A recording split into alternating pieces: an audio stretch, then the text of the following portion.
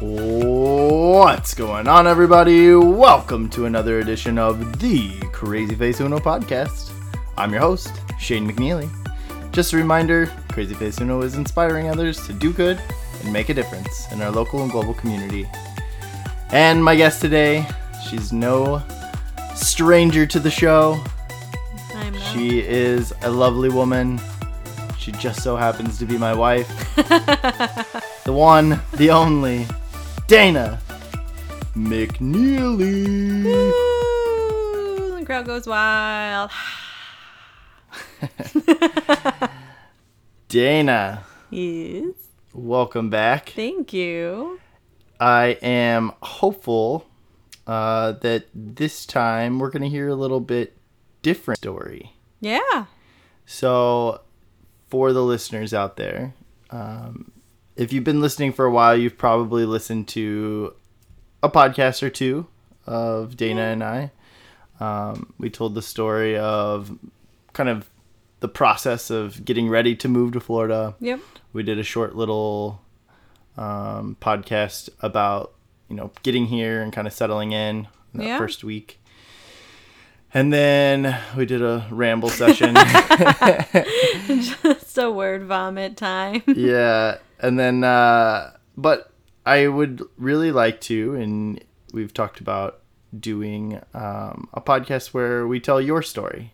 Yeah. And we start from the beginning and we work our way to present day. Yeah. Yeah. It's interesting because it's like I'm going to be telling you for the first time, but a lot of times you're going to know all of the stuff. Yeah. But our listeners at home. Right. And it's interesting because, I've talked about it on the podcast before, but like I continually learn new things about people, that are close, like my mom, my dad, my family and stuff. So, yeah. And I mean, we've been together for five years now. Yeah, over 5 years. I would definitely say I've grown and changed in those 5 years. So I might reflect upon things a little bit. Sure. Of certain events. Well, so Dana, let's go back just a little ways. Okay. And I kind of, before we got going, I left it open of kind of where you wanted to start, but I figured that high school was probably, a good starting point of kind of base level Dana. Yeah. Is that where you'd like to start? Or? I think that's fair. Okay. I think probably a variety of my history will get looped in because I have a circular way of telling stories, but yeah. Yeah. So, for those out there that don't know you, you are one of three. I am. Middle childs unite. You are the middle child.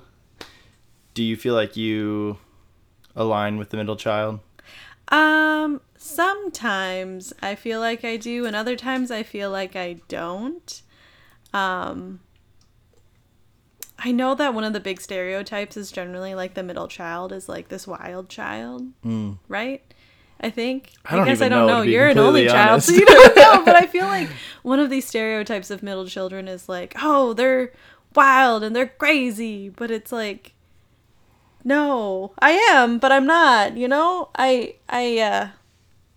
Maybe I'm more wild than my siblings, but maybe not. I don't know. All three of us kids were pretty straight-laced, though, from the get-go. I tell my parents all the time that they lucked out that none of us really had a very strong rebellious streak. Or if we did it, it wasn't as rebellious as you would anticipate. Yeah. So, break it down for us. How would you describe yourself in high school? In high school, like? I was definitely more unsure of myself, as we all are, kind of growing into yourselves and learning who you are and what you are. I very much just wanted people to like me. We moved in, elementary school. We're going back. We moved in elementary school. I was in 3rd grade. From where? Bloomington, Minnesota. Okay. So it was like 30 minutes away. It wasn't a huge uphaul, but it did feel like across the world. And I think that kind of added to that stress of I want people to like me because when you move away from everybody. So you went to a new school. That you know. Yeah, I went to a new school. I can't even remember my elementary school, but then I came here and went to Washburn Elementary.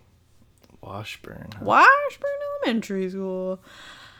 But yeah, I think that contributed a lot. It's hard to think about myself in high school. I was just this weird kid who just did weird things because I was just wanted to do, like, I wanted to be different and unique and exciting, and yeah, I didn't really know how to do that, so I just kind of took bits and pieces of things I admired in other people. Sure. Luckily, I had a really good friends in Kelly and Heather. Yeah. Two of my longest standing friends from high school. Shout out to Kelly and Heather. Shout out to Kelly and Heather. Yeah, it was us three amigos for the longest time. And now one of my really good friends, Amber, as well. We went to high school together. And Timna, we also went to high school together, except we hated each other in high school. That was an interesting time. And it's so funny because now she's one of my best friends. Sure. But yeah, that was always an interesting little pod that we had. Yeah, and I've got to meet all of these ladies, and they're still very much present in your life, which is cool. Mm-hmm. I love the story. I feel like it kind of sums you up.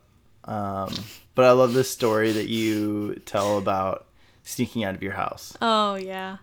Luckily, my parents already know this, so I'm not, like, breaking the news to them. So, in high school, I feel like everybody has this rebellious phase where you sneak out of your house and you go to parties or you go and do something.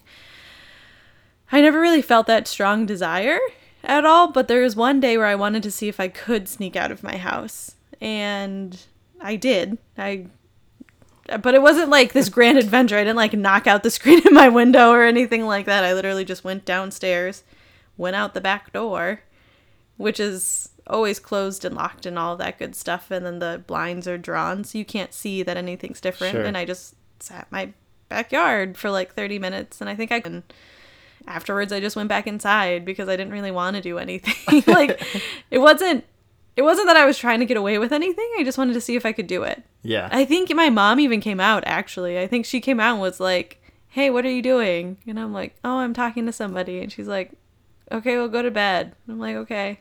Yeah. So it wasn't like a thing. If I wasn't there, she wouldn't have known that I wasn't in bed or anything like that. I just wanted to see if I could sneak out of my house, and I could. Which I think that story embodies a lot of who you are. Do you agree? How do you mean? Well, I just mean that, like, you are pretty, like, follow the rules. I'm a rule follower. But you're not adventurous. Yeah, I agree. And not that the two have to be synonymous with one another, but I think that as much as you like to follow the rules, I feel like that little rebellious side of you. Oh, yeah. I definitely like to color outside of the lines every now and again, but not much. Just a little bit. Yeah. Just to see if you notice. And if you do, great. You know who I am. And if you don't, then that's fine too. Who cares? Yeah, absolutely. So, were there any defining moments in high school? Defining moments in high school. I don't know, I'm putting you on the spot. Yeah. Like that you felt like defined who you are today, or like really shaped you throughout teachers, people that influenced you. There is Mr. Storley. He was my science teacher from freshman year to senior year. And I felt like I was really close with him. I mean, I just felt like he was really nice. Yeah. He was really nice. He was really kind. He didn't, like, let us get away with anything. Me, Heather, and Kelly really loved Mr. Storley. Sure. And he's not like he did let us get away with anything by any means, but he just seemed like he was a really cool guy, and I just really liked him, like, as a human. Yeah. There was Mr. Bills, who was our economics teacher when I was in high school. Actually, this is an interesting story. So I started the winter, like, trimester late because my brother was in the Marines. So after he finished basics training in San Diego at MCRD, we went to pick him up. So I actually ended up starting the trimester late because of that. So I didn't get to meet him until, like, I think a week after all of my classmates did. And Mr. Bills was, like, kind of an intimidating human. He was giant sized. And I think it's just because I was also very young, so I didn't know any better. But I think he was like 6'3". Yeah. Over 200 pounds. He was like our varsity football coach, I think. Sure. And like our wrestling coach, I'm pretty sure. Like, he was just this giant human. And he just had like a zest for life that was fantastic. And he was just genuinely himself. He had this great story about like him and his family. I think he had like 3 kids, if I remember correctly. So they only had one car, and it was a van that his wife would sometimes like drop him off at school. Otherwise, he would bike to school. Sure. And I always had this picture of Mr. Bills in his like full suit, because he wore a suit just about every day, or like something, just like biking. And he actually really enjoyed that visual, because I told him about it one time, and he's like, I want to be in like a suit and like the coattails are flying and like the wind is whipping around like in the Wizard of Oz, and I'm just like cackling and like riding my bike. Funny. Okay, Miss, like that's just who he was. Defining moments. There was, that's the first time I threw out my back. So I played volleyball in high school. I wasn't very good. Or at least I don't think I was very good, but I played volleyball. My junior year, sophomore year, maybe, actually. My sophomore and junior year, I ended up throwing out my back. My 5th lumbar.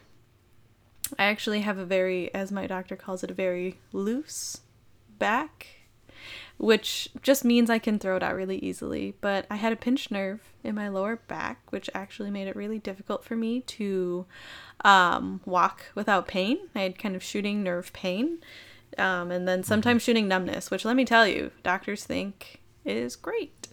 I ended up going to a physical therapist and like getting x-rays and doing all kinds of stuff, where they thought I herniated my disc in my 5th lumbar, but luckily I did not, so I didn't have to have surgery or anything like that. I just did like physical therapy, and I did all this fun stuff. But yeah, that was like I didn't realize how kind of big that was at the time. Now that I think about it, it was kind of like almost the beginning of the end, as dramatic as that sounds. Because I ended up quitting volleyball after my junior year, because I spent most of my junior year on the bench because I kept throwing out my back, and it just wasn't worth it for me. So that's when I got a job at Target. Go Target. Now you understand my love of Target. Funny. She has a very I love Target. Special love for special bond.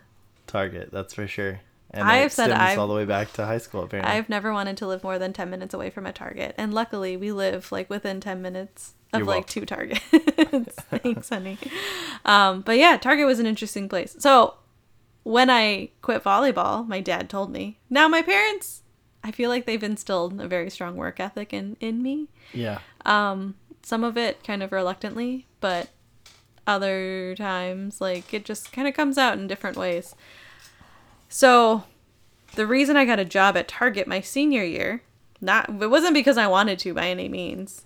I didn't mind it, but I just never thought about doing that. My dad told me, if you're not going to play volleyball, then you're going to have a job. And I'm like, meh, that's fair. So then I was like, where should I get a job? Well, I spent a lot of time at Target, so why don't I just work there? And that's how I got my job at Target. Very practical. Yeah, and the funny thing is that actually after I started, there was several employees who were like, oh, I was wondering if you were ever going to start working here. And I'm like, oh, great. Like the employees knew who I was because I was there so often. That's wonderful. It was just up the street from your house. It was just up the street from my house. I ended up working there kind of on and off for 6 years because I stayed throughout college. Sure. And I had to come back for like Black Friday and Christmas break and summer break and all that good stuff. So we've kind of established you're practical. I am practical. I got 5% off too. Listen, I was already spending so much money there. Score. Yeah. Awesome. Yeah, so fast forward I guess to junior senior year as you're starting to look into college. The college years. Yeah. What influenced you in the direction you went there, and then tell us your major and where you went. And I think this is such a funny story because I want it to be like awe-inspiring, but it's actually really boring, I think, and kind of funny, and also just really explains who I am as a human. So when I was looking at colleges, I wanted to go somewhere that was close enough to family that I could get home if something happened. And as many of my close friends and family know, I'm awkwardly close with my family, and moving to Florida was kind of a big deal. Anyway, I wanted to be somewhere that was close enough to my family so I could get home quickly if I needed to, but far enough away that my parents couldn't just be quote unquote in the neighborhood. Sure. Because you know Debbie. And Debbie would just show up, which she did to Caitlin, and she went to the U of M, University of Minnesota, Twin Cities campus. So she just showed up all the time. Anyway, so I applied for 2 different schools. The University of Minnesota Duluth, UMD, Go Bulldogs, which is actually where I ended up going, and St. Cloud State. Okay. I dabbled with applying to the University of Minnesota Twin Cities campus, but I had to write like a 3-page essay or something like that, and I just wasn't interested in writing an essay. So I applied to these 2 colleges because it didn't involve an essay at the time, and they were both far enough away from my family. And I got accepted to St. Cloud State. I got accepted to UMD. I went to the campus tour at UMD. It seemed great. Part of it was that I could get to campus and stay inside the entire time. And that really appealed to me. 1, because it's cold in Minnesota, and 2, because my allergies were so bad. I didn't like going outside. I was actually very afraid of being outside most of the time because my allergies were so bad. So it appealed to me that I could go and just be inside all day and not be miserable. And then the only time I was miserable was when I was outside to get to my dorm or whatever. Sure. So that's why I ended up going to UMD. And what influenced what you studied there as you were leading up to college? So my degree was in psychology, and I have a business administration minor. And what kind of drove that was I can't remember my teacher's name, but I took a psychology class in high school, as one does. And I just thought it was really interesting because it really explained at kind of a high level how people work and how people operated. And I found that very interesting. The other option was history because I liked history, but I have no head for dates. And, both of those majors are super practical. So I went with the more practical one, which was psychology. Originally, I wanted to be a therapist because I thought I really liked helping people, and not necessarily helping people so that I could have that internal gratification, but just helping people so that they could be the best version of themselves and kind of move on and not need me anymore. Mm-hmm. And then I can kind of help all these birds leave the nest, if you will. So yeah, that's what kind of drove that decision to go into psychology. And you ended up sticking with that all the way through all 4 years. Yeah, my goal actually was to be like I was thinking of marriage and family therapy or like social work. So all through college, all through my undergrad, I was thinking I'm going to go and get my master's in one of these kind of fields so that I can practice. And that's kind of what I wanted at that time. And when I got to my senior year, and I was already thinking of grad school at that point, and I looked at a couple options, but when it really kind of like push came to shove to start to apply, I didn't really want to. Yeah. I wanted to more get work experience in the field, to make sure that I made the right choice there. So I didn't immediately apply thinking that I could get a job for a year or 2, get that work experience, and then go back right away. And that's not at all what happened. I did get work experience, but not necessarily that pushed me in the way of going back to grad school for marriage or therapy or all that good stuff. So college, tell us about UMD, your time there. What were your influences there? What kind of shaped you at that time of your life? I would actually say one of the big things that helped me was like Timna. So everybody knows one of my really good friends is Timna. She's one of my best friends. I also mentioned her before. We went to high school together, but we were enemies for the most part. What happened was we were part of the same friend group, and then there was a fight. Sides had to be chosen. She was on one side basically by herself, and it was the rest of us. Yeah. So in college, we actually ended up living in the same dorm. On the first day, as we were moving in, I saw her sister, and I remembered that her sister used to go there, but I thought she didn't go there anymore. And I was like, oh, what's Masada doing here? And then I immediately thought, crap, that means Timna's here. And I saw Timna, and I was so upset because I'm like, why is she here? For whatever reason, I felt like she was going to ruin everything. And then we actually ended up living together by happenstance our sophomore, junior, and senior year. And then, I mean, we've been best friends ever since.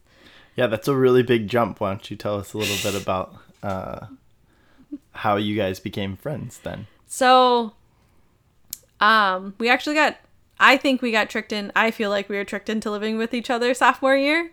We had some mutual friends that we were looking, each of us kind of independently were looking to live with this person. And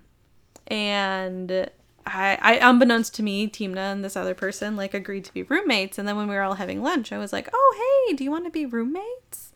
And this person was like, yeah, that would be great. Then we only need to find one more person and we can live in one of the on-campus apartments. I'm like, what are you talking about? Yeah, it's going to be you, me, and Timna. And I'm like, crap.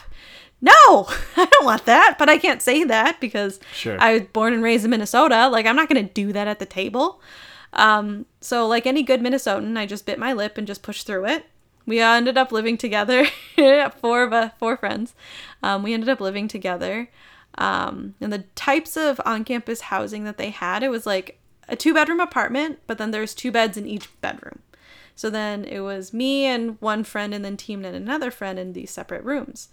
And we liked each other at that point, but it was still kind of this uneasy feeling because of past emotions just in regards to that. We hadn't let it all go quite yet. But during that time, we relearned that, hey, we actually have a lot in common and we're actually very good together, if that makes sense. Like almost like a relationship. We were like, hey, we're good together. We should be together. And after that, it just kind of developed naturally. We just kind of decided that we were friends again and became confidants, and then I think lived together for 6 or 8 years, something like that. Wow, cool. Total. Yeah, it was a good time. So you mentioned Timna because you felt like she had shaped kind of part of who you were, or I look at Timna as a very confident individual. She always just kind of beat to her own drum, you know? She just kind of moved to her own rhythm. She's a very old soul. She just genuinely cares about people. She's really great about reaching out too. And she just is so good at kind of listening and just being who she is. And I really appreciated that. And for me, having somebody that listened to me was something that was very important. Not that, my friends and family in high school never listened to me or anything like that. But I don't know. There was just something about that where I just felt like we were vibing on the same level. Yeah. And that really kind of helped me, I think, kind of come into myself and to come into my own person and see that, I can be different or I can be myself, and that's fine. And the people that like me do, and the people that don't like me don't. And that's okay. I think a lot of people continue to struggle with things like that. Kind of, and I would be lying if I said that I didn't struggle with things like that, but I've definitely gotten to the point where if you're going to really have to try to hurt my feelings, it's not generally going to happen by accident. Yeah. So, are the college years, you touched on Timna, you touched on that part. Is there anything else that influenced you or pushed you in a direction in college that you feel like has... I feel like with college, I did learn a lot. With a psychology degree, you learn about people very much. So I feel like I learned just a lot in general, but I feel like there's been a couple lessons. So like one is just like ask, right? Ask the question, ask if you need help, seek out help if you need it. And the reason is because my freshman year, I took this class. It was like History and Systems of Psychology. And I loved the class, but I did absolutely terrible in it. I think I got a D, which was not very good for me emotionally or anything. And I ended up talking to the teacher, and he let me retake the class. He said, like, you'll have to pay for it and everything, but I'll replace your grade I'll replace the D with whatever grade you get in this other class so that your GPA comes up from it. And I thought that was great. And something that I realized with this teacher is that he had a very interesting kind of viewpoint on everything. He just tried to force you to see things from a different point of view. One of the things we touched on a little bit, which sounds really weird, but it's just something that really sticks out to me, is like fetishes and how fetishes are created, right? So there was this big example that he kept using because it was in the papers at the time of this guy who would have sex with dead horses, which is a very odd thing to do. And he was arrested, but it still like went to this place. And in your development, at some point, like your sexual arousal gets linked with this. And it just is a very odd topic. But long story short, this kind of connections get made all the time, and sometimes you just don't know when they happen. Whether they're with people or feelings or emotions or things, connections are always happening. So don't necessarily do anything different, but be aware of it. And that's kind of something I took out of that. Another thing was that I actually took a test and I ended up getting a really bad grade in it. Again, history, I just don't have dates. Like my brain just doesn't work with dates. And what I actually did was I went to his office hours to talk to him about like my test scores and my essays and the things that I was doing. And what he did is he actually had me explain my answer to the question. Because I just wasn't great at articulating my thoughts at that point in time. So we had these essay questions and you have to answer them, and it became this long rambling kind of answer that I thought I explained it, but it didn't really explain it. So we got into this cadence of at the end of tests, if I didn't agree with my score or I had questions about it, I'd go into his office hours and I would explain my answers to the essay questions, and he would grade me based off of my knowledge as opposed to just what I did on the paper. That's really cool. Yeah. So it's one of those things where you never know what's going to happen. Just show up and just ask the question. I would say another really big thing. So I actually had a boyfriend in college. We were together for like 2.5 years. We shouldn't have been together that long. He was in a very healthy relationship. But something that whole experience taught me was very much, I have to be okay with myself. You know, a lot of people have self-esteem issues, or they try and validate their worth by being in a relationship or by people wanting to be friends with them. And that's not what you're worth. I remember talking to, I think it was Kathleen, our cousin, about who you are is not defined by the people that like you, and it's not defined by your job, because if that's not there anymore, then who are you? Right. Who are you? Who you are is defined within yourself. And you need to try and be okay with yourself before you invite somebody else into kind of your heart and your home. And the reason is, you know, if you don't want to live with yourself, why would somebody else want to? Sure. So being in kind of a destructive relationship was something that helped me kind of discover that, you know what, it's okay to make mistakes, and it's okay to be alone, and it's okay to just try new and different and exciting things, and to take every opportunity as they come up. But when that opportunity has run its course, then let it go. Yeah. Yeah. So you graduate college. 2011. Something you kind of touched on, if we can circle back to it maybe. Well, you haven't talked much about your siblings at all, but John, your brother. Yep. Your oldest brother. He's the oldest of the siblings. You had touched on him being in the military. Mm-hmm. Did that have any effect on you? Did you think about that much? I know he was active duty. He was deployed overseas. Yeah, it was nerve-wracking at times, knowing that he was overseas, and like it was. Yeah, I keep going back and forth. Sorry, I'm trying to figure out how to articulate all of my kind of thoughts and feelings in regards to all of that. Because he was my older brother. Right. Or was. He is. He's currently my older brother as well.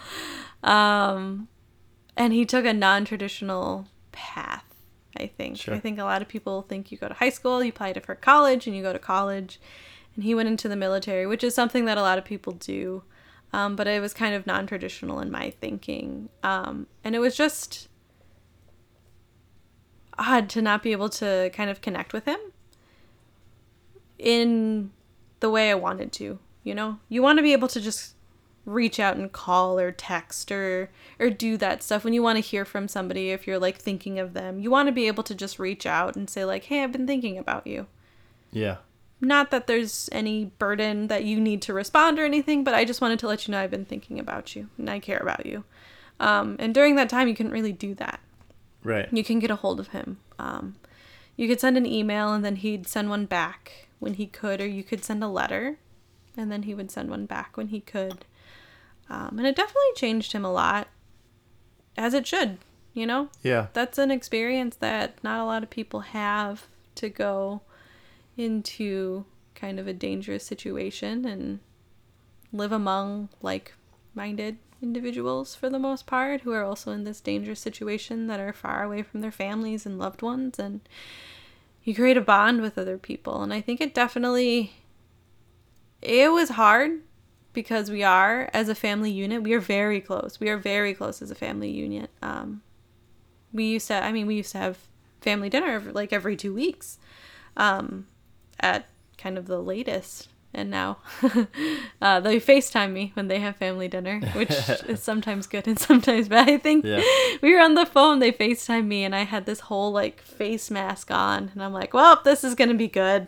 And I just answered, and I'm like, hi, family. So yeah, that was interesting, and it just changed who he was as a person, as it should. He's definitely cleaner than he was when he was in high school. John was a mess in high school, not taking care of himself. Like, he showered and did all the stuff that you're supposed to do in regards to personal hygiene, but his room was always a mess. Not that mine's any better even now. But he's very neat now. Things have their place and things have their home, and when he gets something, it generally has a purpose. And that's, I think, something that he brought back with him from the military. So for you, what about with you and your sister, Caitlin? How would you describe, your relationship together, like growing up? Yeah. So Caitlin and I, we actually had to share a room until probably middle school, maybe high school, when I was in high school. So Caitlin and I are 2 years apart, and we actually look similar to each other. Some people ask if we're twins all the time, which is always a great time, but we shared a room, and because of that, we hated every breath the other person took. We hated each other until I moved out to college.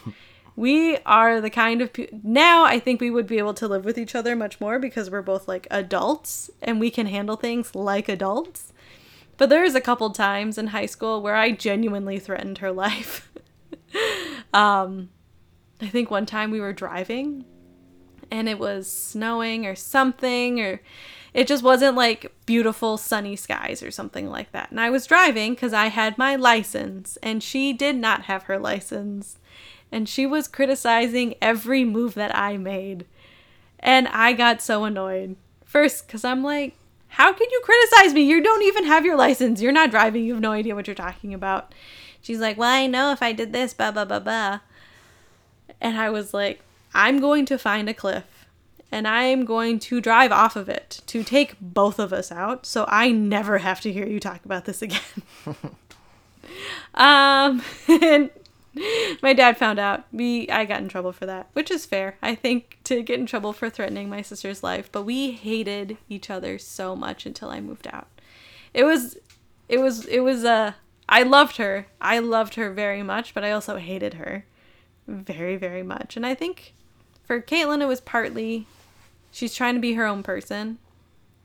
And it's hard to be your own person when you have somebody who looks very much like you, experiencing things before you. So now the teachers are accidentally calling her Dana, or some of her teachers like had this impression of who she was going to be because they had me, or sure, because they had John. So she was very much trying to find herself, and it was becoming very difficult because I don't think she lived in our shadow, but I think that she was battling the impressions that our teachers had about John and I, and she's just trying to be her. But it was very much we hated each other, but we loved each other. As an example, this is another fun story, and this is actually way, way, way before we moved. I think I was like 5, which puts Caitlin at 3 and puts John at like 7. And there's these neighborhood kids that we did not like. We were definitely frenemies, and we got into a fight about something. I don't even know what the fight was about, but it was like a legitimate fist fight. It was a brawl, I think. So they had 3 siblings. They had 2 boys, one John's age, one my age, and a little girl, Caitlin's age. So John and this kid like fight, and John beats up the kid.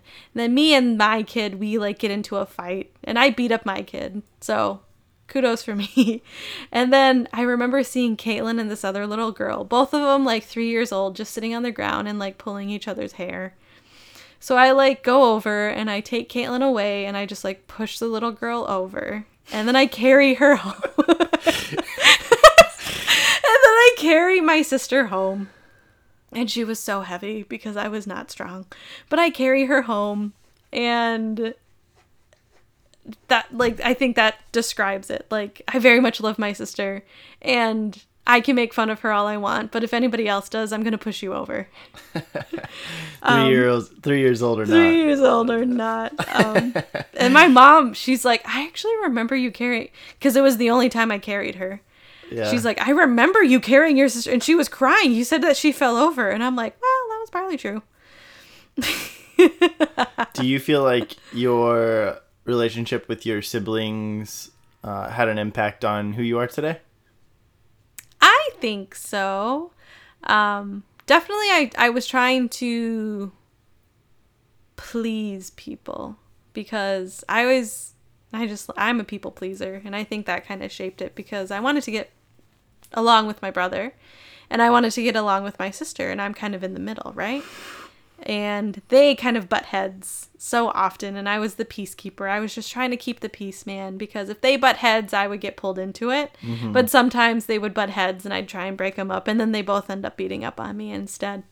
And I think that kind of role was foisted upon me at a very early age, this like peacekeeper role. I always had to be in the middle when we drove anywhere. And then they would both sleep on my shoulder, and I'd put my head on top of my sister's. It was adorable. And then anytime they'd get into an argument about something, I wouldn't have to, but I tried to step in whenever I could. Sure. So fast forward, I guess. You graduate college 2011. Mm-hmm. What was next? So what was next? What was next was that I did not want to live with my parents any longer than I had to. So I graduated in May, and in October I moved out with Timna. We got a 2-bedroom apartment. And I actually ended up working like 2.5 jobs or something like that. So that I didn't have to live with my parents. Sure. I like to think that it shows I have really strong work ethic, but I think it was more just a desire not to have to tell my parents where I was going every night. Sure. So I had a full-time job. So when I graduated, my goal was to find a job within the psychology field, right? To learn more about myself and about where I wanted to go with that degree. And it turned out it was very difficult to get a job without experience in that field. So I looked at, group homes. I looked at like staff at a hospital for like the behavioral units. I looked at like autism caretakers and all kinds of stuff that I applied for, and I didn't really get any callbacks. So then I kind of broadened my scope to healthcare, period. I didn't really find anything. I just kept applying. And until then, I actually had a temp job at U.S. Bank, which is where my mom currently works. And I actually ended up working with her former coworkers. And I had the glamorous job of copying files for 8 hours a day, which, let me tell you, super fun, super exciting, definitely keeps the brain working. But as I do with everything, I try and be as efficient as possible. So I actually turned an 8-hour day into a 4-hour day because I just figured out how to, I guess, copy in a way where the machine was basically constantly running, which actually ended up wearing out their machine a couple times. They had to get it repaired because of me. And then what happened was, because I got efficient, I ended up talking to my manager. Again, just ask the question, right? Ended up talking to my manager and said, hey, I think I can do more for this company if you want me to. But I don't think it's necessarily good that I just sit around for 4 hours waiting for a new file to come in. I don't want to waste your time at all. I can sit here and get paid for waiting, but I don't think that's a kind of good course of action. And my manager was like, give me a week, let me think about it. So during that time, I also got a job at Caribou, which is a coffee shop. So I worked there like 3 or 4 times a week. And I always had a closing shift so that I could work at U.S. Bank in the morning, and then I'd go to Caribou, and then I'd fill in whatever time I had lifeguarding at a private pool. So eventually my manager came back, and they actually had me canceling mortgage loans. So it's not necessarily calling the person and canceling the loan with them. All of that would have already happened. It's just closing everything out in the system.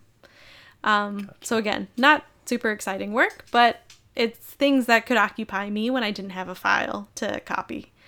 But eventually I got very efficient at that as well, so that they actually hired another temp for me to train to do the copying so that I could do the mortgage loan canceling and work the front desk. Nice. And during all this time, I just kept applying for a job to get into the healthcare industry because I wanted to help people in a way. And it was almost a year where I got the job at Coloplast, which is the company I worked for about 7 years. And I found out about it through... it was a system called Gold Pass. So the U had like a job kind of search function. That's a nice thing to have. So the only reason I applied at Coloplast is because I recognized the name because one of my friends worked there.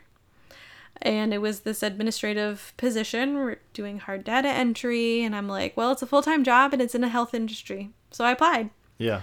And I actually ended up taking the job that my friend was vacating because she got a promotion. Nice. So then I ended up backfilling her position and kickstarted my career at Coloplast that way. But the funny thing is I was actually planning on leaving a couple times from Coloplast because, again, I wanted growth. That's something I've definitely learned from working at U.S. Bank and from having that admin position is that I'm the kind of person that likes to be challenged by new things. Mm-hmm. I like being challenged. I like knowing and doing new things and trying new things out. Not necessarily to take up a new hobby or a habit, but just so that things are changing. Yeah. And that something doesn't grow stale. I think that's healthy though. Yeah. But now it comes out in little ways. So as an example, the Microsoft Office Suite, you can change the background so it's a grayscale or a colorful scale or a like off-white scale. And every month or so, I just kind of update that so that the background changes. Nice. Just to kind of re-engage me into everything that I'm doing. Nice. So yeah. So Coloplast, that was a big part of my life. So you worked there for 7 years? Mm-hmm. Technically, I still work there. Yeah. Except now I work for a company called Comfort. So at Coloplast I actually just looked it up. I think it's 3 or 4 official titles there, where I kind of just continued to grow within the company. So at first I was an admin doing hard data entry. After about a year or so of doing that, I kind of got annoyed, more or less, of doing data entry. I was like, I can do more with myself. So I started looking for other things. And then this opportunity came about where we were moving a lot of the hard data entry to a different country to help us. And honestly, I was like 24 and I had never really been outside of the country, and I thought that would be cool. So I decided to stay to see if I could take advantage of that opportunity, but also to see what would happen with my role. Is it going to become more interesting? Is it going to become more involved in a place where I like to be? Coloplast, for people that don't know, is a medical manufacturer. They make intimate healthcare products like urinary catheters and ostomy pouches. And their goal and their mission is to just help people who have intimate healthcare needs. You know, a lot of people don't talk about people who have colostomies or people who need to use catheters. You're talking about how people go to the bathroom, and it's a taboo subject, and it shouldn't be. People should feel comfortable talking about their medical needs, and Coloplast, I think, does a lot of great things in innovating new products to make it concealable, if that's what you want, but also to just make you feel comfortable talking about it. So you don't have to feel ashamed saying you're having leakage issues when you call in. You have leakage issues, and that sucks. Let's do something to change it. And I very much felt that coming from the organization, and that's something that I really enjoyed. But what I was doing on a day-to-day basis just wasn't engaging for me. So I was able to travel to help train a team to take over that aspect of my role. And where all did you travel? I just went to Poland. I went to Poland for about a week and a half. So I was there over a weekend, and during that weekend I ended up going to Berlin by myself, which was really fun. But I got to meet one of my friends who lives out there. She's from Germany. Her name's Viviana. So that was really nice that I was able to kind of meet her out there for a couple hours before she had to go and I had to get on a train. You've been out that way more than once, though. Correct? Yes, I think so. I mean, I've been to Denmark for work as well. And that was an exciting time. So when I became a new supervisor, basically when I got a leadership role, part of the training for that is this new manager program, where after you have a few months under your belt, so you have some experience, you get together with other new managers and you kind of walk through a training program that kind of teaches you to become more vulnerable and to help learn different techniques for coaching, but to also learn more about yourself so that you can learn more about the people that you're helping. So the first couple days are actually more self-discovery about what your journey looks like and who you are as a person and the things that you lean to and your tendencies, so that you can use your strengths with your team, but also work on your own weaknesses. So yeah, you're right. I ended up going out that way for work. So I've traveled twice for work, which is exciting. Yeah. It's still a novelty for me, so it's exciting for me to travel for work. What are some of the things that you feel you learned along the way, even before you took a leadership role at Coloplast? I think that one of the biggest things that kind of supported my previous thought of just ask the question was at Coloplast. So Coloplast is a company that's based out of Denmark, and they have a lot of European or Danish kind of thoughts. So being open and transparent and asking the question when you have the question, or hey, if you're looking for something different, talk to your manager about it. Have an open dialogue about what your career aspirations are and how can you get there. And I had a lot of strong leadership in the luckily a lot of strong women leaders in the organization that kind of helped push and help me grow into, I feel like, being a strong female leader as well.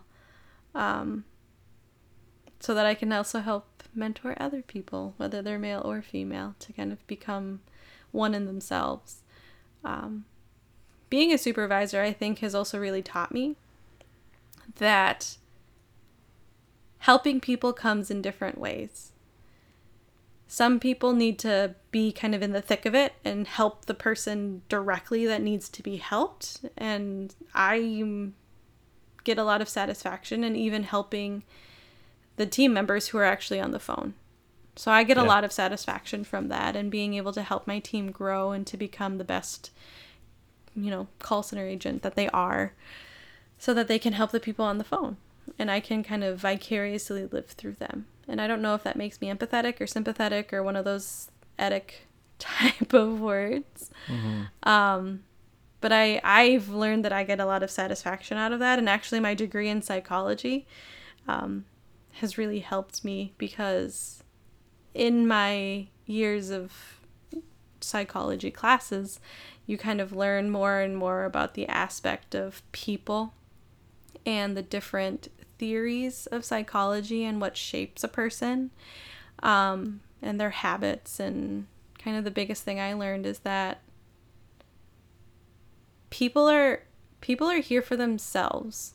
Not in a bad way, but people are just trying to protect themselves in whatever way and capacity they can. So if you're talking to somebody and you feel like they're taking what you're saying wrong, they're just trying to protect themselves. They're not trying to mishear you. They're not trying to make you feel like crap. They're not trying to be argumentative. They're just trying to protect themselves. And in most cases, that's okay to do.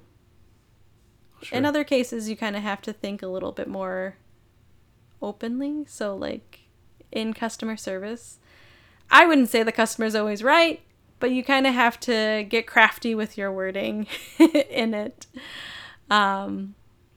so that they feel validated. Yeah. And when you're representing a company, that's something that's very important. It's definitely a learned skill. Nice. So you took on a leadership position as a supervisor. Mm-hmm. At Coloplast. I did. That was actually while we were dating. Yep. And then how was that experience for you? I mean, that was a step up and a step in a direction that was exciting for you, I think, and kind of along that same path of looking at change and looking at, wanting to be challenged, I think. Yeah. Being a supervisor is definitely challenging in a variety of more different ways than being an individual contributor. Because when you're an individual contributor, you're focused very much on you and like what you're doing. And as a supervisor, you have to focus on your people. You have to focus on yourself. You have to focus on what's going on above you and to the left and to the right. So for me, what I think was most challenging was definitely becoming a leader of people that were previously my peer. So I kind of moved into this position where I used to be just a peer or a coworker with individuals and did the same job that they did, and now all of a sudden I was in charge of them. And that's a hard transition for me as a people leader, but it's also a hard transition for the individuals. Yeah, it's a hard transition for anyone, because there's this person who is your confidant, and now all of a sudden they're in charge of you and in charge of telling you and coaching you and talking to you when you did something wrong, but also making sure that they, tell you when you do things right. It's a hard relationship to balance, and I actually ended up, there's a couple people where I would say work friends with, and I had to not be work friends with them so that I could effectively manage them. Yeah. How was that for you? How was that experience? It was hard. I think mostly because I missed their friendship. But I think that when I became a people leader, I accepted this responsibility of their growth as a person in business. And I think that was something that I took very seriously. I still take it very seriously, even, well, I'm a manager now, so I have to take it very seriously too. But especially with people who are friends with you, and with a particular individual, it was very easy. He totally got it. He was like, no, I get it. Like, you have to talk to me about this stuff. And, you know, I hope that we can still be friends. I'm like, I definitely still want to be friends, but I also need to make sure that I, you know, keep my distance so that I can coach you in these things and not kind of fall back on a friendship relationship. For me, it's just very hard for me to balance that. For other people, it's not. Some people, it's very easy for them to balance it. For me, I find it difficult. So I just try and manage the relationship that I'm taking responsibility for. So when I'm supervisor, that's the relationship that I'm working on. One person, it was a little bit harder of a transition.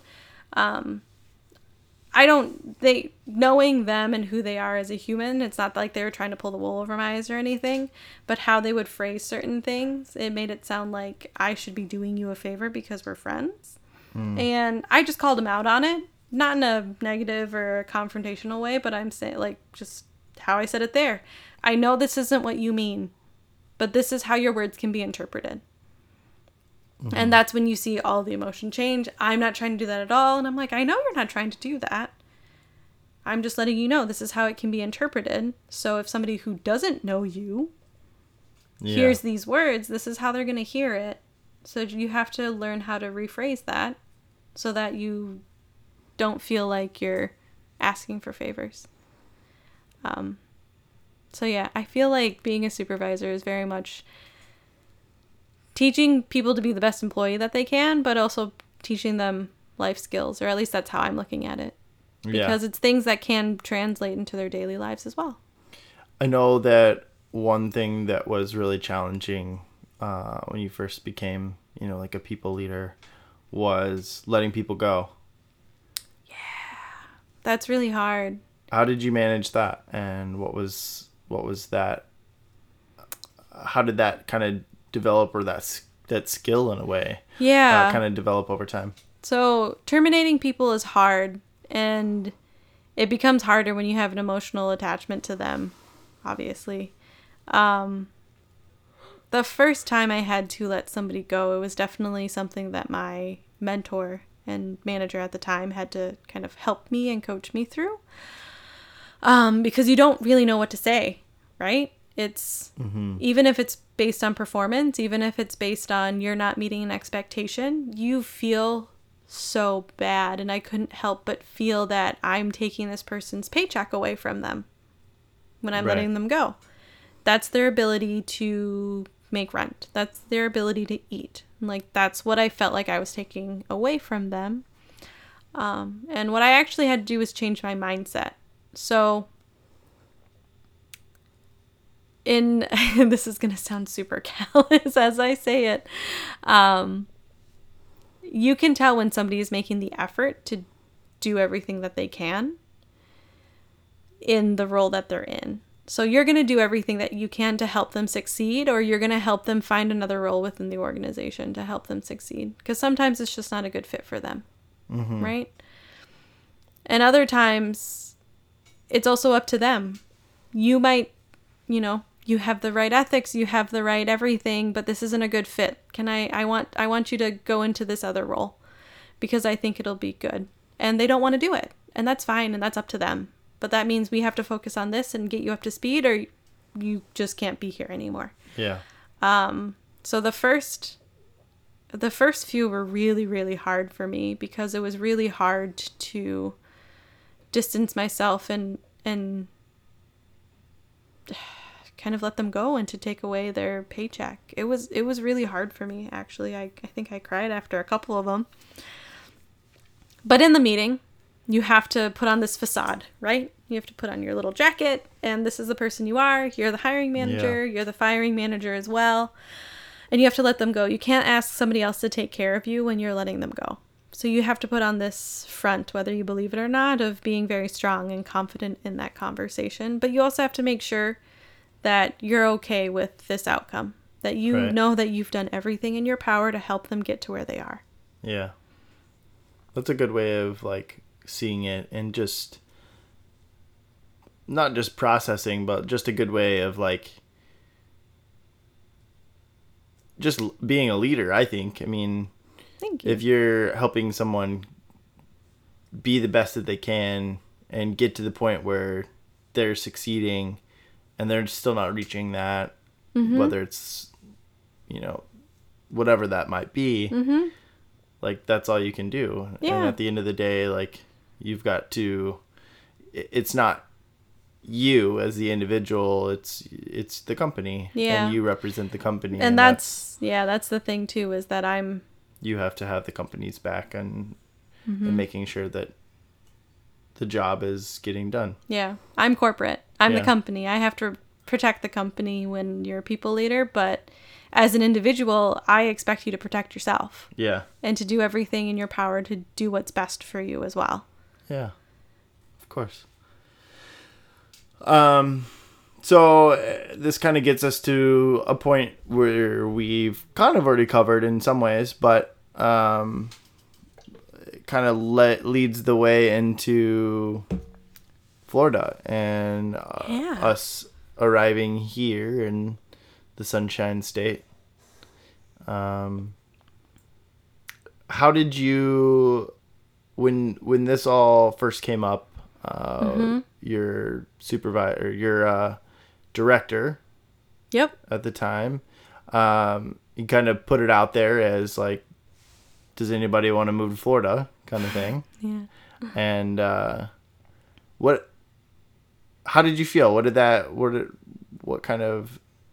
were your feelings when you heard that the first time, and even after we kind of spoke, and like, what was that process like for you? I think the first time it was brought up, 98% of myself said, nope, don't want that.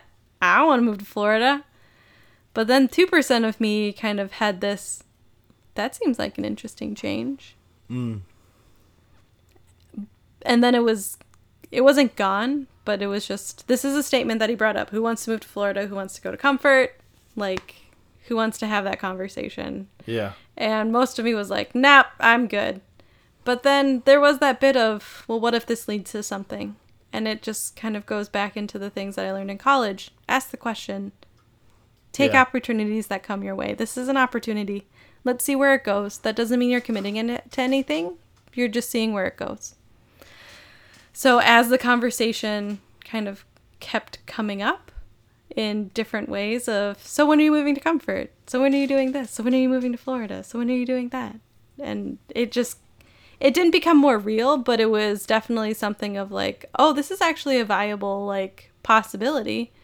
And that's kind of when you and I started having that conversation of, do we want to move to Florida? Is this something we want to do? Is this something we want to explore? And obviously we made the choices to get here. Yeah, here we are today. And here we are today. I think 2 months for me-ish of being here, and about a month for you or something like that. Month and a half. Yeah, and I feel like I've learned so much so. from being here as well, because at Coloplast, like I was saying, I was there for 7 years, right? And I kind of grew as an employee and as a people leader, and I was very much an expert in the things that I did. Yeah. And now I'm kind of a fish out of water. Yeah, and this has been one of the conversations we've had a lot, just some of your frustrations, which I'm sure a lot of people can resonate with and like understand. You've mentioned to me just like, I came from Coloplast where I was an expert in my field. I was an expert in what I was doing. Yep. To, like you just said, I'm this like little fish in a big pond. I'm like learning the ropes again, and I'm not the one that everybody comes to for answers, and I have to learn that and earn that spot again. Yeah, I think I came home one day and I said to you, like, I hate becoming an expert. That sounds really familiar. Which is in itself it sounds like a very odd statement. Like, I hate becoming an expert. But I like to clarify that I love being an expert and I love learning new things and having new challenges. But this kind of process to get there and that learning curve is hard. That learning curve is hard. And I lucked out in that I at least know the products. Yeah. for the most part. I don't know the competitor products, but I know the products. Yeah. So I'm just learning systems and processes, and like how Medicare works and our whole insurance system, which is super easy to navigate and honestly the easiest part of my job. So, I feel like I'm just learning new things about Medicare every single day. And luckily my team's great. That's also just an interesting thing because there's this balance between how much questions can I ask my team without sounding like an idiot for the most part. Yeah. I mean, there's probably a nicer way to say that, but don't know all the processes, and there's a lot of processes that have been established for a number of years that I'm getting used to and getting familiar with, and I have to give myself some grace. I've been at this company for 7 weeks, 8 weeks, 2 months, something like that. Yeah. There's a learning curve, and I need to allow myself to learn at a normal pace as opposed to just thinking I'm going to be an expert after 2 or 3 months. Sure. I'll get there, and luckily I have a really great support system. But yeah, my team is great. I like them a lot, and I think that they like me, and they're helping me learn more about the different processes, and sometimes it's even poking holes in the processes that exist. Not them necessarily poking the holes, but they'll explain a process to me, and I just think, You ask questions. Yeah, I ask questions, and I try and get to know everything from their point of view because they're the ones that are actually working in the system. Mm-hmm. There's everything that's documented, and for the most part, they follow all the documented stuff, and they do all the legal stuff. They're great at that. Yeah. But then there's also some things where better not ask my team. Should ask a peer. I'm going to ask one of the other managers that one, or my boss that one. Yeah, and just as I think back about even just our conversation just tonight, mm-hmm. and you mentioned it that your parents really raised you with to be a hard worker and to be a lot of who you are, and I see a lot of that, knowing your family and knowing your mom and your dad and mm-hmm. and even your brother and your sister, and how the similarities that you guys have, but also the differences just personality wise and character wise. And, something that is I think you can look at your story and listen to what we've talked about and see is the progression. Everywhere you've been, you've started kind of low man on the totem pole, and you've worked your way up, and you've showed your hard work and your passion and who you are. Mm-hmm. And it's shown through and allowed you to really make the leaps and take those steps that have brought you to where you are today as a manager mm-hmm. At Comfort Medical. And I think that's really cool. I think it says a lot about who you are as an individual, and I think that is something that you can never have enough of. Yeah. And, if you're listening out there, put that effort in, put that work forward, continually work on yourself and that mindset. I know you've talked a lot about that, of just changing your mindset in different mm-hmm. scenarios where you were at, whether it was, I decided not to play volleyball, and whether it was your parents or your dad, kind of urging you, well, you're not playing, but you gotta have a job. It's that what's next, kind of mentality, and just shifting focus of if I'm not going to play volleyball, then I've got to get a job. And I just think that's really important. I think it's important just in general. When you look back, maybe from high school, maybe from wherever you want to say, when you look back on your life, your younger years to who you are today, what are some of the things you're most proud of? What are some of the things that have had the biggest impact on you? And what are some of the differences? I know that's a lot in one little thing, but just Impact. I would say definitely one of the big things that had a pretty big impact kind of through college was something I failed to touch on before, was when my grandmother passed away. That was the first time I really remember experiencing a death that was so close to me. And working through that loss of my grandmother. On my mom's side, she was somebody that lived with me. My grandparents on my mom's side lived with us and kind of raised us, which I've definitely kind of fostered our family orientation and being super close. So I more or less lost like my second mother. Yeah. In that time. And that was really hard for me to process.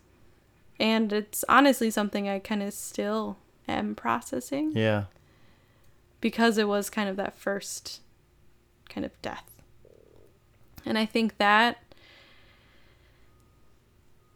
impression, it just kind of reminded me of, this gets a little like the fragileness of life, right? Yeah.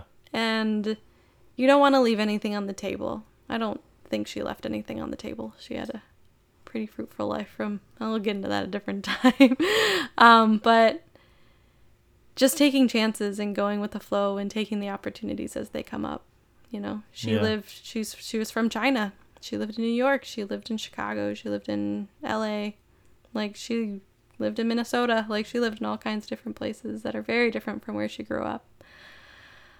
And you have to take those opportunities as they come up or force those opportunities. So I think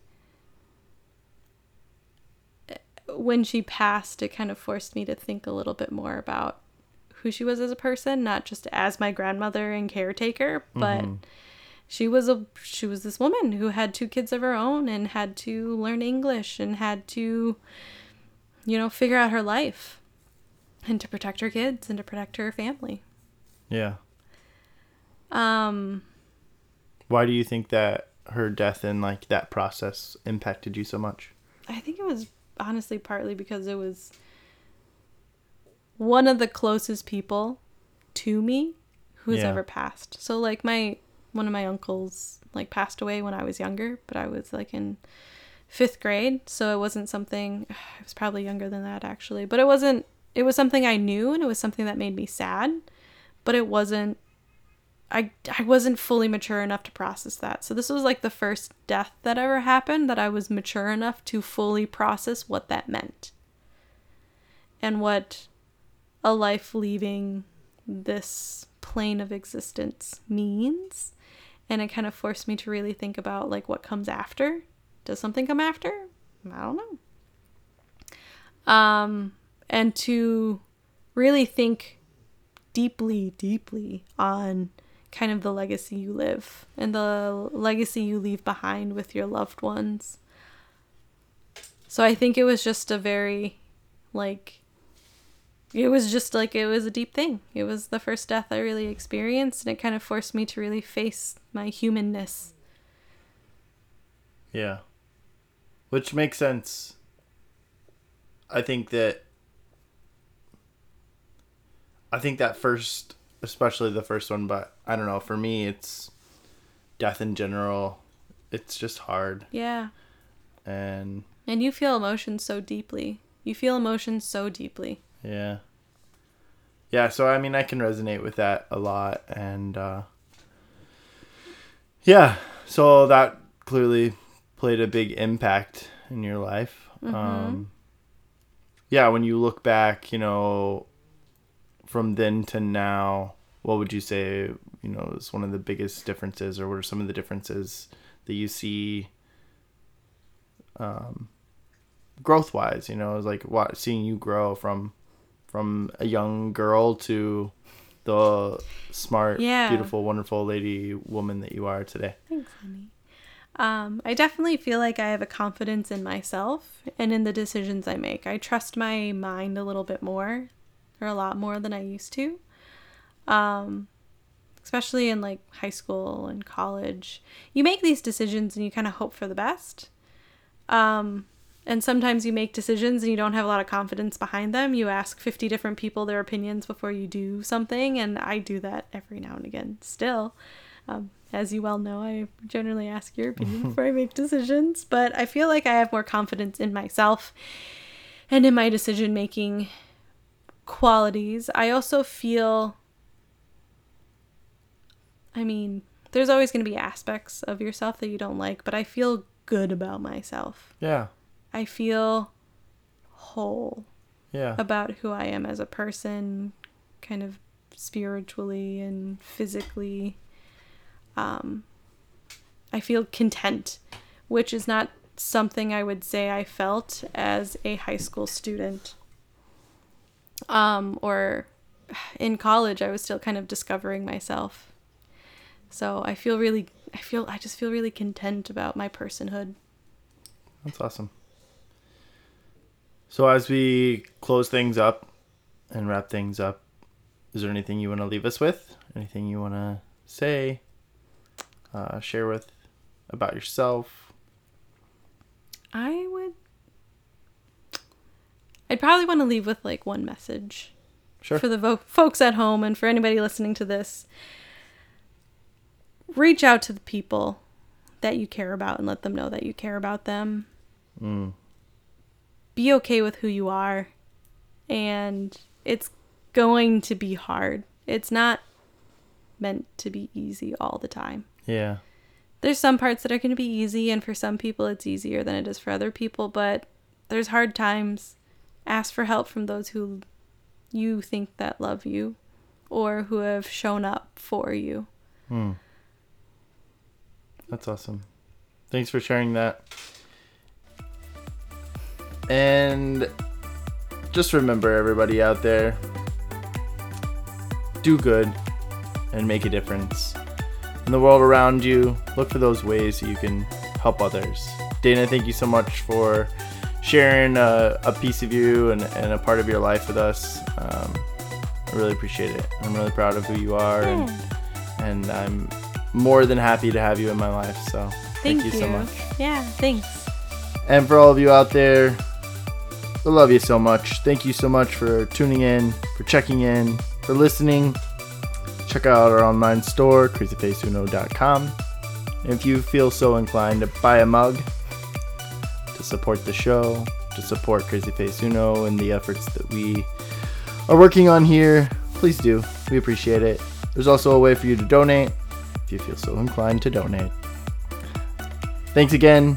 We appreciate you all out there.